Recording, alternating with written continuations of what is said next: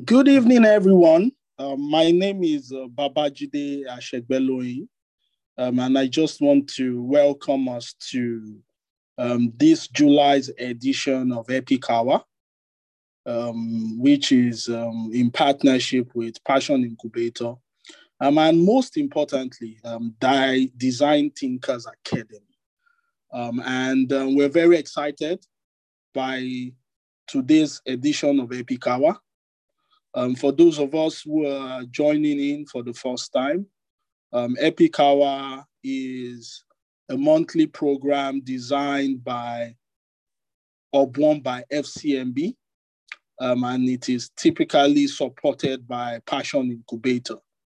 And basically, Epic Hour is a program where we bring seasoned practitioners in the tech ecosystem, business leaders, individuals with impeccable record, individuals who have the depth of experience across different facets of innovation and the tech ecosystem. We bring them to this program to have an heart-to-heart conversation around specific themes. Today's program would be facilitated by Dr. Olukunle A. Inyoda, who is the managing partner at Design Thinkers Academy, Nigeria. And we're very, very excited because he is experienced deeply in this area. And this is also a very important theme for product managers, tech founders that are working to scale their products. Tech founders also that are just still trying to move from ideation to their minimum viable product. So this kind of conversation is usually very important. So it's going to be an interactive one where Dr. Inyoda will be spending 20, 30, 35 minutes to talk us through this fantastic team. And members that have joined in are able to ask questions.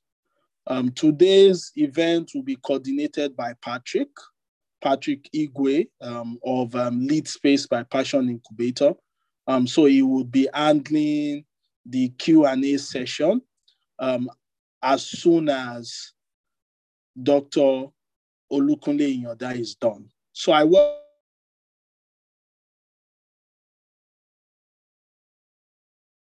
welcome everyone once again and to Dr.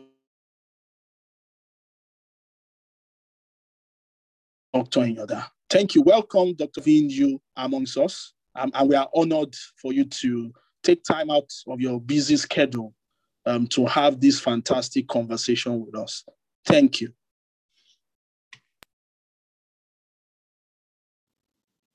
Thank you so much, Babajide. I think at this point, I'd like to just put on my video, if that is okay with you.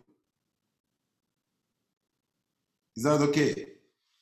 Yes, sir. Yes, sir. Go ahead. Once right. It doesn't affect your network and you can, project and speak. I will try. Now, I need to share my screen right now, if you permit me. Yes, sir. You can share your screen.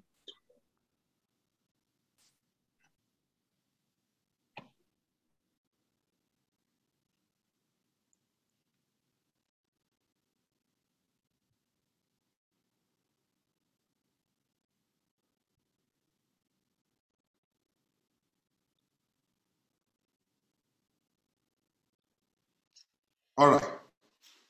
Okay, can you see my screen now? Hello?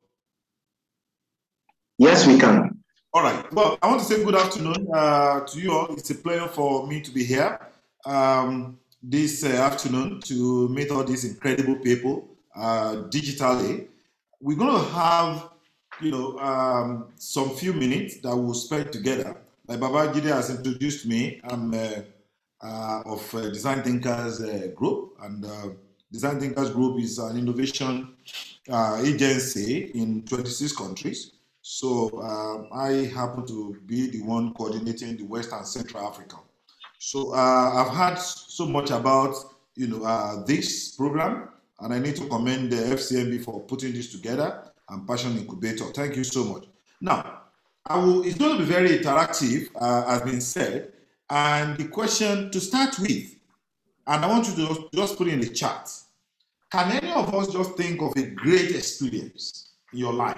Maybe even when you are young, maybe even something as recent as 2 minutes ago, or maybe while you're in primary school and all of that. What do you consider to be a great experience? One experience that you can never forget, and what make it a great experience to you? What make it to wow you? Can we respond to that? Just send it by chat. Think of one great experience, and I use this as an illustration.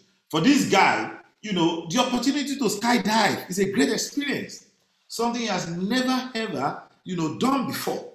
If you ask Jeff Bezos or Richard Branson of everything that they've achieved in their life, one experience that will stand with them forever, in spite of all that they have achieved, is to be able to travel to the edge of space. All right. So this afternoon, can you tell me one experience that has stand the test of time with you on anything? Can we just please respond very fast through chats?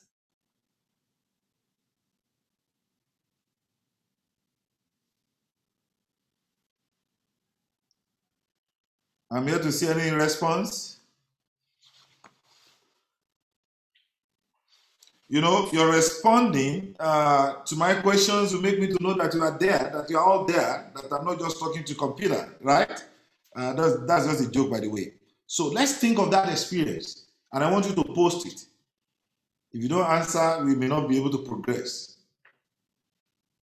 First time I spoke in a crowd of thousands, was a great experience, for this person. Travel to space. Have you traveled to space? What is something you have experienced? It could even be in consuming a product. It could just be anything. Just think out. I think we have about 20-something people here. So I would like to see, only 2 have responded. Can we get more?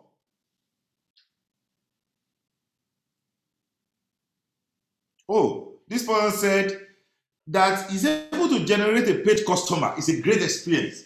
I remember when I started what I'm doing, the first time a client wrote me a check was also a great experience. The day my exam script was remarked and I was able to win the overall best student award in chemistry was a great experience. All right?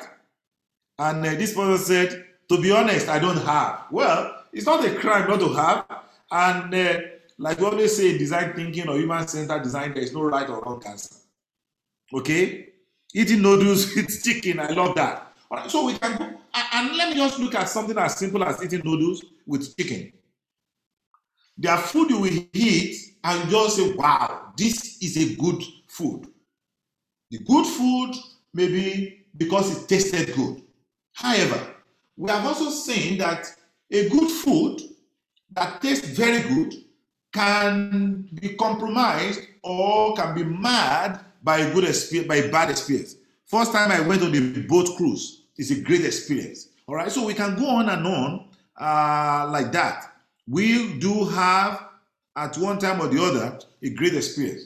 You must have heard something that is said, attention brings affection. So the person that you give more attention to is actually the one that you probably love the most. I call our generation M2D generation. And what do I mean by that? M2D generations means married to device. And if you look at these people, in a train station, or if you just go out, on a typical day, just go anywhere on the road, you will see as people are walking, they are also playing with their phone. Why? Why are they doing all of that?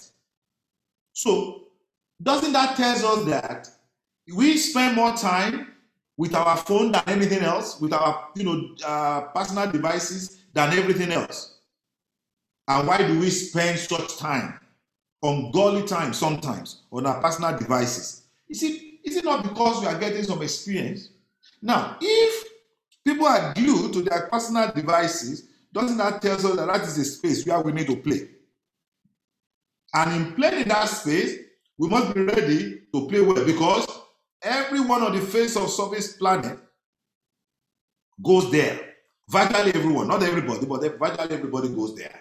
So how do I now come up with something that will stand the test of time? Something that is designed for the way human thinks. So we said human reactions to designs. We react differently to design because we are limited in our attention, we are limited in time, we are limited in energy, we are limited in money, we are limited in endurance, we are limited in willpower. Let me quickly talk about that. Limited in attention. If you send to my phone a lot of messages, the probability that I'm going to read all of them may be very slim. Why? Because the attention span is very short. And that's why you see that the digital marketers will tell you that, or the copywriters will tell you that there is a way you write for the web. If you write for the web like you are writing a textbook, nobody's going to take a look at it. So if you want to advertise yourself, you want to place yourself there, you must be able to, present yourself in a way that you can be easily identified, because our attention span is very limited. Also, one of the things that make us to react very differently is because of time. So if you design a website that is very difficult, extremely difficult for you to navigate, but for people to navigate, they will just jump and go somewhere else. The reason why people go to Amazon was because Amazon is being able to develop an e-commerce platform that is almost second to none.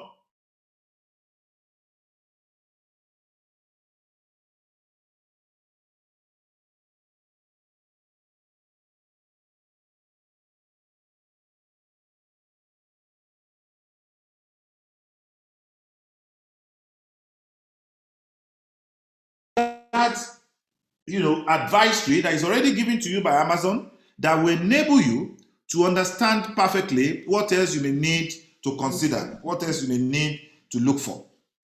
All right? And when we talk about energy, the energy that is required to do anything that anybody does must be very, very, especially when you're talking about digital things, must be very, very low. People don't want to spend so much energy trying to navigate, your system. If the experience is not seamless, they are going to junk it. All right? Then we talk about money. Also, because they have limited amount of money that they want to spend, so they will they will respond to your design differently. Even if you have given them the best of design that doesn't tally with what they have in their pocket, there's a way they're going to respond. Then endurance, So we have to know as designer that when you need to design, you must look at it from this perspective, from the human perspective, that tells you that because there is a limitation of attention, limitation of energy, limitation of time, limitation of money, limitation of endurance, limitation of willpower. And because there is a limitation, the way we design for our users must take into consideration all of those things. Then also don't forget that in taking decisions, our decisions can be a conscious decision, or it can be an unconscious decision. All right? We talk about unconscious bias, which is something that we see. Several times I've gone somewhere. I've gone out. And people will look at me, and a lot of people will speak Igbo to me, even though I'm a Yoruba person. Why? Because there is a bias that made them to say, what? Maybe it's only an Igbo person that look light and like this. And I have to say, I'm not Igbo, I'm Yoruba. Okay? So we always have, and you know what? If I didn't say anything, and there are students I didn't even have to say anything, and they just assume, that I'm Igbo and I've gotten favor in the process. And also, when you talk about in terms of conflict, do you know that if you have an unconscious bias that it already stereotypes some certain type of people in a particular way, they can be in crisis. So what we are saying is that as you design, you must be conscious of your conscious bias. That's when you need energy and everything to process. The unconscious bias, you don't need energy to process. It's already stored there. It's an automatic response system. And you have to know that in your user's, unconscious mind, how would they connect to that solutions, that you have given unto them? So the unconscious bias or the unconscious part of us make us to use shortcuts. It's the shortcuts we need to use to make quick decisions, whether we like it or not. And let's not forget that context is everything. That our decision most time is shaped by the situation we find ourselves. And except you understand that situation as a designer, you may be designing wrongly. I always say that solving right problem with wrong solutions. So yes, you've identified that this is the problem, but if care is not taken, you may be solving it with the wrong solution. All right? So in order to help users' decision, we need to conceptualize our designs. We need to conceptualize our solutions. We need to place it properly in a way that it connects to human mind. The essence of design is to solve a problem. There is no design for design's sake. Either you are designing a house, either you are designing a policy, either you are designing a digital product. It is to solve a problem. However, so if you want to touch the minds of your users, you must understand their expectations, you must understand their desires, you must understand their anticipation, all right? And sometimes the one we don't even look at is emotions. I always advise that if you say you are in the digital space, you need to get some psychology to be part of your team. There is no big digital, organizations today that don't have tons and tons of psychologists, because psychologists have been trained to have a better understanding of the way human mind works. But if you just say, you know what, I'm just the only one, I want to do everything on my own, blah, blah, blah, blah, blah, blah, you'll be missing out something. Your friend may be a psychologist, you may even want to consult them. You want to understand the way human being will respond, to this thing. And that led us to what we call human-centered design. Human-centered design, which we also call design thinking, we said is a problem-solving philosophy that empowers a team, organization, or individual to be able to design a product, service, or systems, or an experience that address the core needs of those who experience the problem. Most times we say we should walk in the shoes of users. That is empathy. So walking in the shoes of the users means that put yourself in their situations. And if you don't put yourself in their situations, how can you help them to solve their problem? Okay? So let's rethink the experience. How can you be sure that your product or your services give an exceptional experience? I always say that we are in the experience economy. So anybody who want to compete today, don't compete on product or price. Compete on experience. The experience that you are giving, to your audience will determine how far your product is going to go. So when we talk about human-centered designs, we said we must develop an obsessive focus on getting a deeper understanding of the perspective of the users. In design thinking, we call it an outside-in approach. Outside-in approach means that you gather things, from outside. You gather insight from outside, either through observations, either through experiment, either through questionnaire, whatever it is, to form the solution. Unlike before, in which we use inside-in approach, in which we design something and we just push it out for people, to see. Now, how can we, as a designer, how can we design for the human mind? Number one, we must see with their eyes. So the first thing you want to do is to take out your bias and make sure that you see with the eyes of the users. That is the first thing you got to do.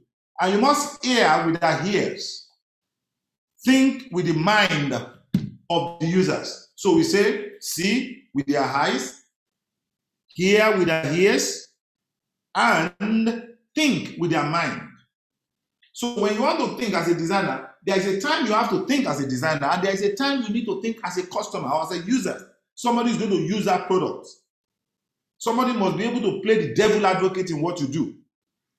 Don't surround yourself with the illusions of group things, of people who just tell you what you want to. Oh, you know, how does this product look? Oh, it looks very nice. And you are happy and you just roll it out like that. We always talk about extreme users. And extreme users means that if you want to come up with an innovative product, you must take in extreme users. And that is like a bell shape. Okay? The extreme right of the spectrum, 5%. The extreme left of the spectrum, 5%. Now, the extreme left of the spectrum may mean those who will not but continually use your product, either good or bad. The average is where you have the 90%, okay, which are just the average users. Now, on the extreme right, it could be another 5% of people who will not ever use anything, do anything with your product. So you want to get the perspective of these two people, because you have discovered that in the process, it enables you to innovate better. So as you design, you take into cognizance your extreme users. And you must have heard of a phrase that said human mind is very deep. Okay? Why did they say human mind is deep? What does that mean? And that is where empathy comes in. Empathy is telling you that you need to go deep into that inner mind and discover what the problem is. And that's why most times we say, in interacting with your UB users, these are the things you have to take cognizance of.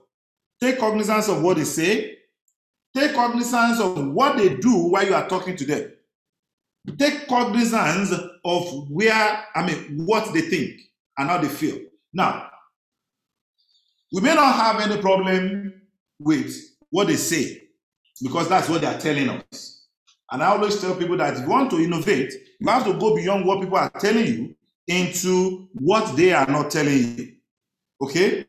All right? And in terms of what they do, of course, you can see what they do. You can quickly say, oh, this is what they are doing. But in terms of what they think, how do you know what they think? For you to know what they think, you must walk in their shoes. You must be able to connect to their mind. And in terms of how they feel, as well. So why do people struggle? There is this outfit syndrome that we have.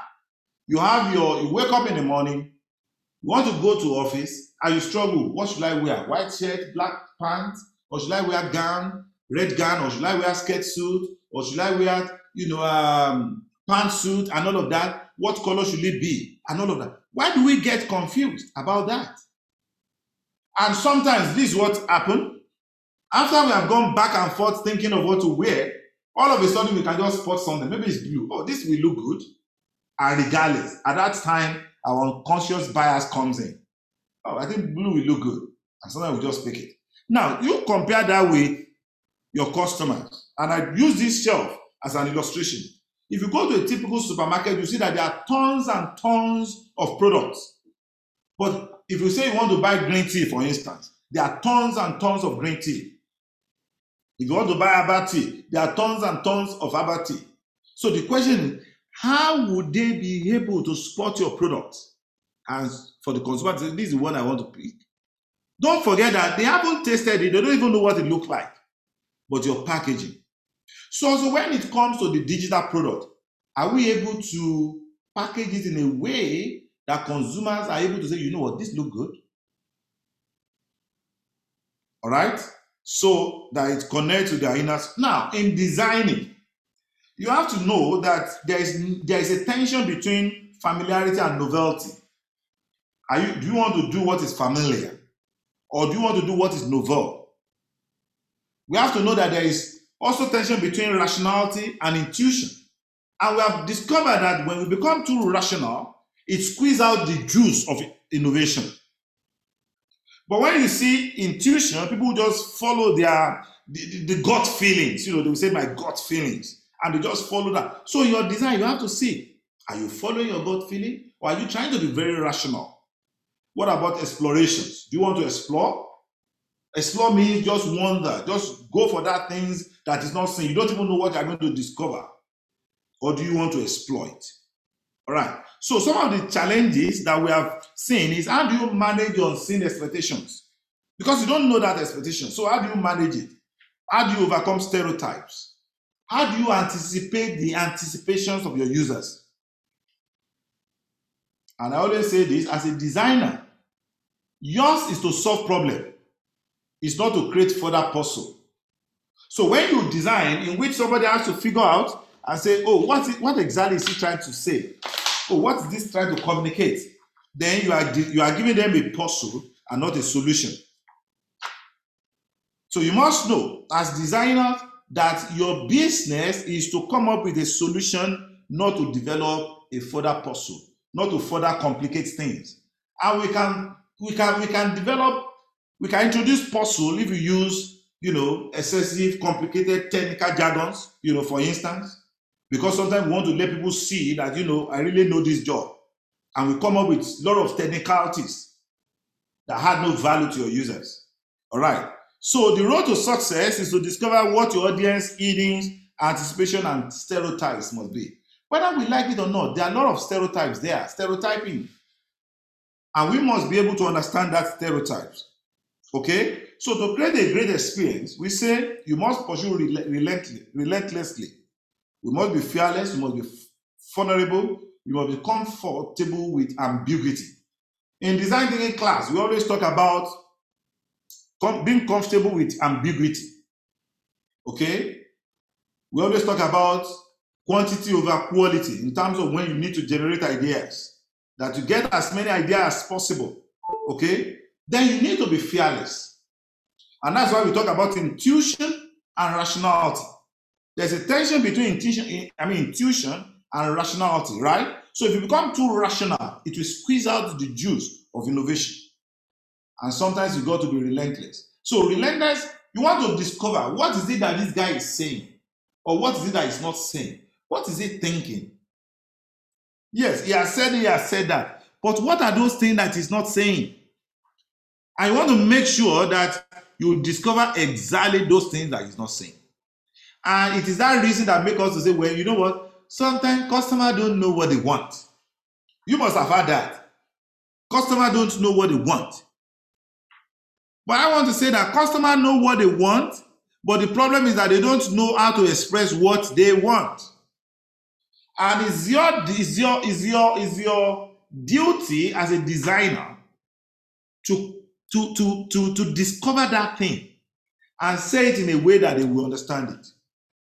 And that's why in design thinking class, we always talk about job to be done. So what is the job to be done for that customer? You must understand it. That what is he trying to achieve? Take for instance, in those days, you want to go to Lagos, there was no phone, you have to travel from Sokoto, to Lagos. But today, you can just call anybody on phone. Now, when I travel from Sokoto to Lagos to go and see my brother, to ask for school fees, my job to be done is to get money from my brother.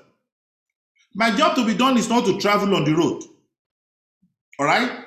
So there's no technology that says, oh, you know what, you can make a call and your brother will wire it to you by UBA, or FCMB or Zenith Bank or this or that transfer. Okay? The customer may not be able to tell you that. However, the customer knows exactly what he wants, but he doesn't know how to express it. Okay? So it's extremely important. Now, beyond the look and feel, sometimes also we just spend time on look. But we say design must go beyond making things look good, but make them look great. Design is about experiences. So if you look at this image, you probably will get confused. What am I looking at? Okay, am I looking at muffins or am I looking at Chihuahua? So what experience are you creating? And which one will stand out, for your customers here? How do you make your design to be elegant, to be efficient, to be delightful? This is the work of a designer. And I always say that be careful of banana peels. So in designing for human minds, there are banana peels. Some of those banana peels include something like an exclusion.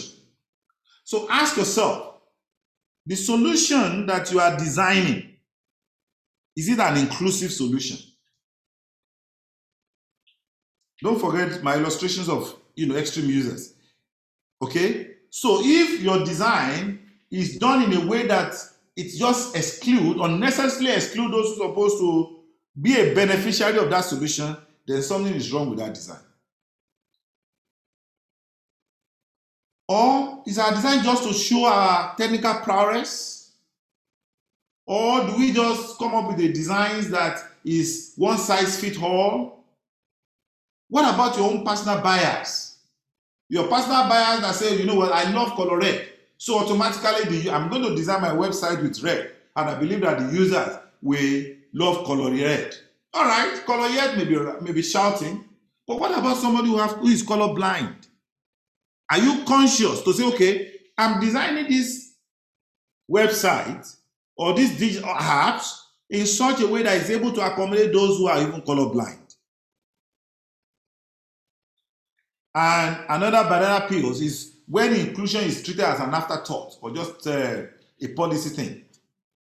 That's the banana peels for designer, right there. And when you do all this, you are not going to create a delightful experience, neither will you be designing for the mind of a human. And I always say that another thing is, okay, we talk about the peril over technical language, over enthusiastic branding strategy. Sometimes we also get lost by over branding our solution. And the question you want to ask yourself, yes, why the branding is good? Who are you? When you do the branding, you're advertising yourself. You are not actually solving the client's problem. So do not emphasize your branding at the expense of the experience the solution is giving. And to reach your customers, you must understand your customer level of sophistication. Okay? This is also extremely important that when you want to design, because we are talking of human beings, people who are rational, people whose mind is deep, people who have choices, people who can make decisions. And most times their decisions will be biased and it could be unbiased. So you must understand their level of technicalities. All right. So to design for human mind, I like what this guy said. Design is really a way of thinking. And human-centered design provides a focus on the people who use the product or service. Over the years, we learn to start with deep observations of people in their natural environment. That's why we talk about ethnographic research. Your users, do you see them in their natural environment? Followed by an interactive cycle of ideations, prototyping, and testing. But before you go into prototyping, ideation, and all of that, make sure you are solving the right problem. And that's why we always say that most times you don't know the problem. And if you don't know the problem, you cannot know the solution. Okay? So you come up with a design challenge. And by your ethnographic research, it could be by observations and all of that, you deepen that your design challenge to come up with a problem statement, which you now reframe to say, okay, this is actually what the customer wants. Design practice in this version is really applied psychology. All right, ladies and gentlemen, this is not relevant to us. The rest of this is it's not so relevant, but that's the end of this short presentation. This last one is to let you see the spread of who we are, what we do as a design thinkers academy, and our location you can say. So if I go back to my my slide, it said design is really a way of thinking. And human-centered design provides a focus on the people who use products and service. So your focus must be on the people that will use that product. Ladies and gentlemen, thank you for your audience. Now I can take, if you have any questions, let's have the question, please. Okay. Thank you very much, Dr. Olukunde. So the session is open right now for questions. You could send in your questions via chat, or you could just unmute yourself and go ahead with your questions. So we have 5 to 10 minutes for the question and answer for Dr. Olukunde to get right on it. So the session is open for the house. Good afternoon, sir. Hello, sir. Good afternoon, sir. Good evening, sir. Good evening. Sorry. Sir, my name is Joseph. Okay, so Joseph, please let Chisom go ahead. Then after Chisom, you can ask your question. Okay, thank you. You're welcome, sir. All right, good afternoon, Mr. Olukunle, Dr. Olukunle. Thanks for an insightful session. My question goes, during the process of design thinking, right, especially when you are trying to understand the problem in depth, are there different tools out there to use, such as cause and effect, tree mapping, what's again, empathy mapping and the rest? How do you know which is that tool? Because at very end, it could get confusing trying to identify which tool to use for your problem, to get your problem so and to get your problem statement. So how do you know which tool do you use to actually get the problem solution so that you don't have to just do everything? Because at very end, the whole idea of design thinking is about finding, understanding the problem in depth and then getting a solution, right? So you don't have to go through the process like step by step. But how do you know which tool at exact time to use to actually discover more about the problem? Okay, thank you so much for that. I always like to, in design thinking, we use a lot of tools, okay? But I always like to pay down on tools because tools is just a guide. So don't get fixated on tools to say, okay, this is what I need to do. But you see, what I always say is that the first thing to do before you talk about any tools is very simple. You have to go on a research. The research, you may want to start by your by desk research, may give you an idea, all right? You have an idea of what you think the problem is. The greatest tools you are going to use is when you now go out, right? You already frame your design challenge and you are now asking people, okay, what do you think about this? And you're not like asking them a leading question. But like I said, when you want to do that, you don't do it alone, okay? When somebody is interviewing them, I always say, let us have another person who is studying them, who is taking note. Maybe somebody else is taking note, another person is studying them. Because don't forget, you must know what they are not saying, all right? You must know that thing that they are not saying. So how do you know that thing they are not saying? If you are the one that is interviewing and you are the one that is writing down. Now, it has to be their word, okay? So you have so many. Maybe you have interviewed 10, 20 people, and it's an in-depth research. So you put it together. We only talk about mind map, all right? So in putting it together, you now say, okay, look at the keywords in everything that they have said. Look for those keywords. You don't need any bogus tools. You got ordinary paper I have, you can use it. It's about the fact that we have so many tools. So look at the keywords. What are the things that keep repeating? And you categorize them. All right? So we talk about affinity map, right? So affinity map means that categorize each of those key things that they are saying. Oh, this one talk about process. Oh, this one talk about culture. This one talk about system. This one talk about policy. So you put it together. All right. So from that terms, you have narrowed it down. So what you narrow it down to, you now pick it again and say, okay, I want to test something on policy. I want to test something on culture. You go back again. So you come down. You narrow it down again. By the time you go through this iterative process, you are going to come up with what is the real problem. And we always say, when you get out your real problem, the way you are going to do it is to say, how might we help? So don't forget we have a persona. The persona means that even though it's not one person, but that person is a representative of different individuals. Okay, this is what I think is the most effective, and this is the approach that we always use in design thinking. Like I said, don't get fixated on tools. Tool is to guide you. What is important is for you to know the process that you must follow. I don't know if I've answered your question. Yes, thank you very much for that. I appreciate it. All right, thanks. Right. Joseph, you can unmute yourself and ask your question. Okay, sir. Good evening, sir. My name is Joseph. Once again, I'm a product manager. Sir, I have a question. I've been hearing this. I want to just know your opinion on this. That there's a universal meaning to all colors. So regardless of where you are, there's always a universal meaning to color. I want to hear your perspective on it. And secondly, what are the criteria to follow when someone wants to select color for a particular product? What are the things which someone needs to just consider before going for a particular color in order to get the mind of the final consumer arrested? All right. So let me just start from that.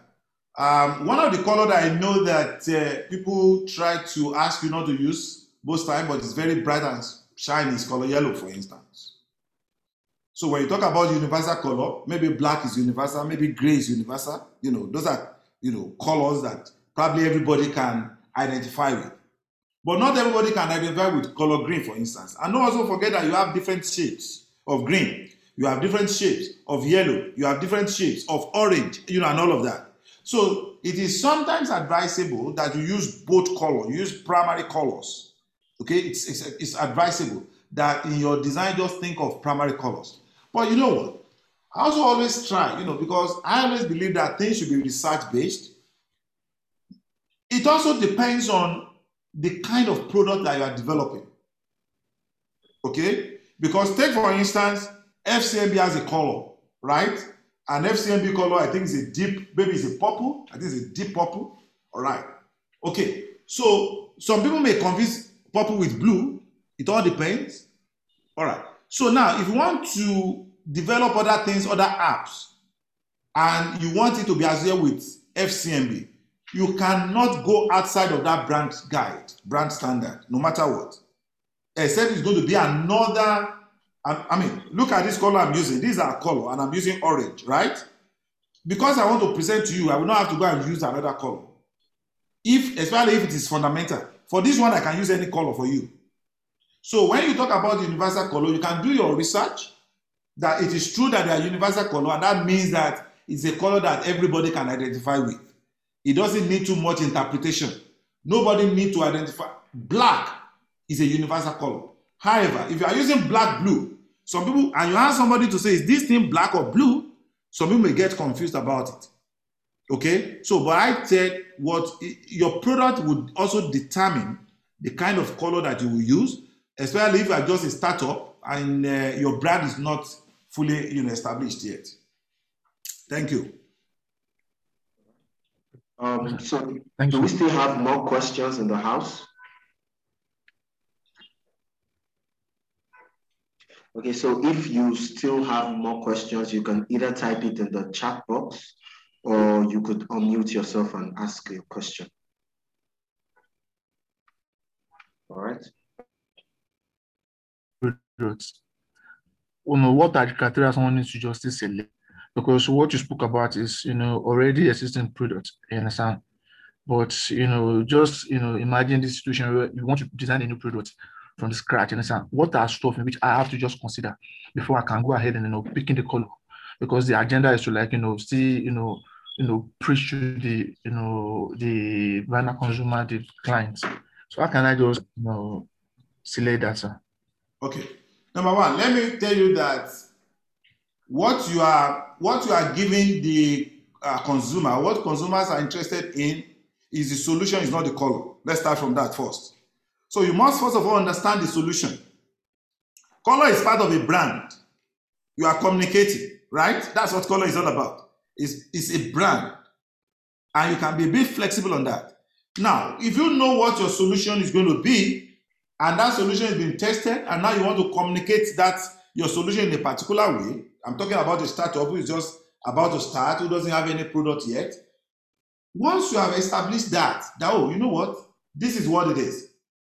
Another stage could be now you want to test your designs. You want to test your color schemes with your user, with the same users.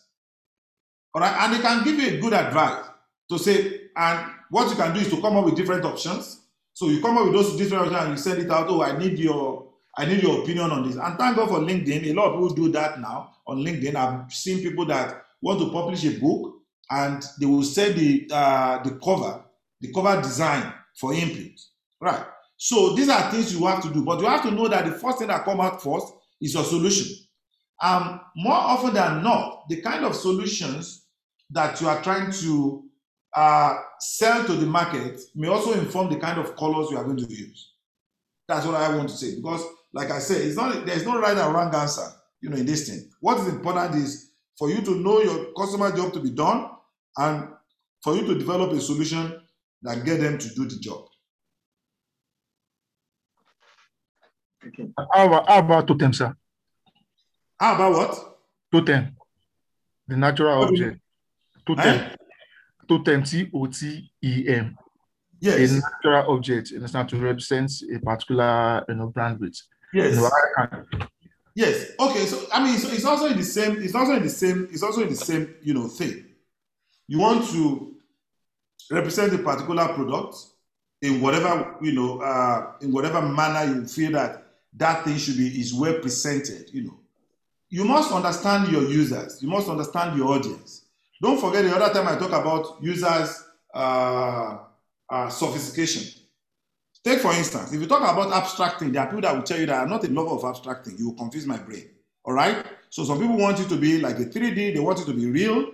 So if you look at architectural design, for instance, not too many people can interpret that. If you see some artists and they come up with something, not too many people can understand that. So the first thing you want to do is, who are your customers?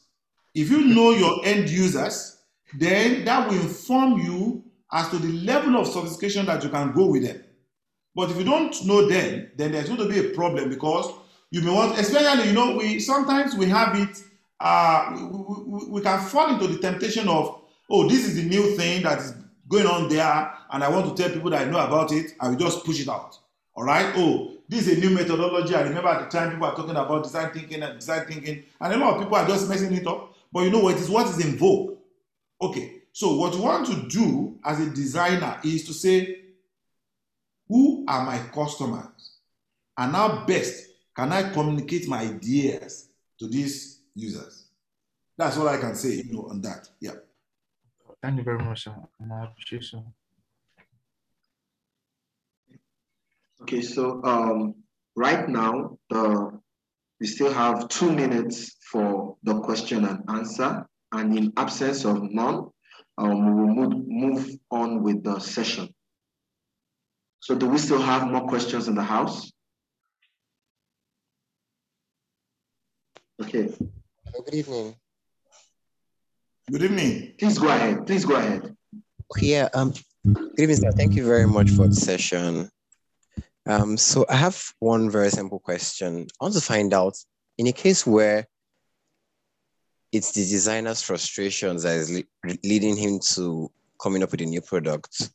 Say you have a frustration in a particular area or sector, and you're trying to come up with a product to solve that problem. Do you still have to go through the whole user research? Yes. Or you just work with that frustration in that sense of, okay, you're sure you're not the only one going through this problem.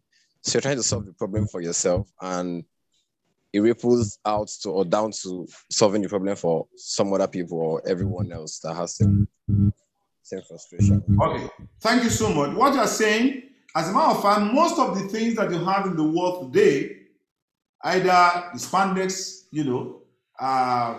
that doesn't give a trace, which is an undies that doesn't give a trace for a woman, or either you're talking about emails, or either you're talking about a telephone. They were as a result of personal frustration, right? But having said that, while you are trying to solve that problem for yourself, you still need that research to know how many people are affected by this problem. It's not on many occasions that you're going to see a problem that you are facing and it's affecting everyone and there's no solution to it. In that one, you can say, you know what, if I solve this, I've solved this problem for everyone because I'm sure that everybody is going through the same problem.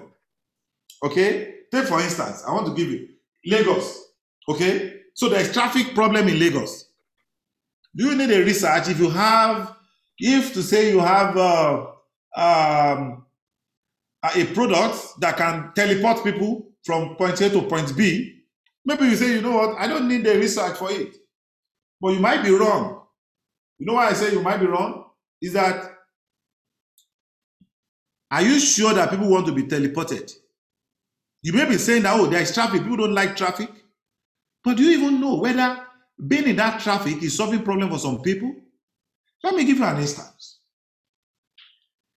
In California, you know, there are red Indians on the mountains, and these people, and I'm talking about something of about 50 years ago, they grind, you know, they grind the meal with their hands, just like how we do it in Africa, in which you use, you know, like grinding stone and all of that.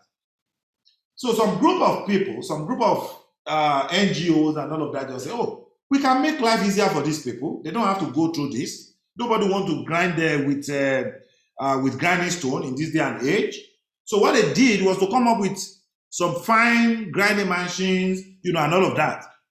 And they gave it to these people, okay? So that something that will take them 1 hour to do before, with the grinding machine and with the electricity and everything, it will take them like 5 minutes. Guess what? Nobody used it. They try it. After a week, they don't use it anymore. You know what? Because their problem is not grinding using the grinding stone. The time that they are grinding, that they are doing that grinding, they surround, it's always in the evening, and they surround themselves with other neighbors. They surround themselves with their families, with their kids, and doing that, they tell stories, you know, and all of that. And people enjoy that. They enjoy that communality in which, oh, we are able to have fun, we are eating while we are grinding, we are talking while we are grinding, we are telling stories while we are grinding. Now we have this grinding machine that make that to dissolve. We don't want it. All right? So what I'm saying is that you must know the job to be done for the customers.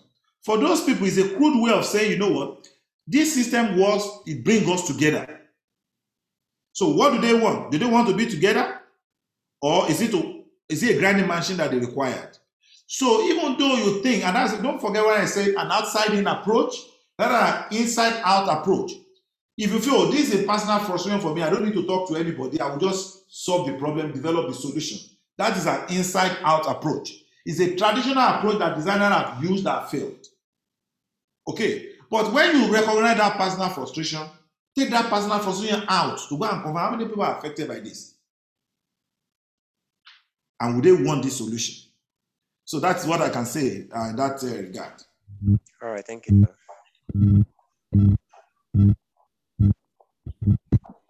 Okay, so in absence of no further questions, I would like to say thank you, Dr. Olukunle, on behalf of everyone from Passion Incubator and from FCMB Hub 1. Thank you for taking out time from your busy schedule to enlighten us. And I must say, a very interactive session. So because we are strapped for time, I'll have to just say thank you everyone for joining in. Please do look out for the recorded session because it was an enlightening one. Do look out for the recorded session. It will be shared. Again, thank you very much, Dr. Olukunle. Thank you so much. Pleasure to have you guys. Thank you. I also want to add my own thank you too. So that's double or triple thank you, sir. Thank you. Yes, it was a very insightful session. And I'm sure that members of our community, different communities, would also find the recorded version very insightful. So thanks a lot, sir, and thank you for taking our time to join us. Thank you. Thanks a lot. Have a lovely evening and a good weekend. Bye-bye. And you too, sir.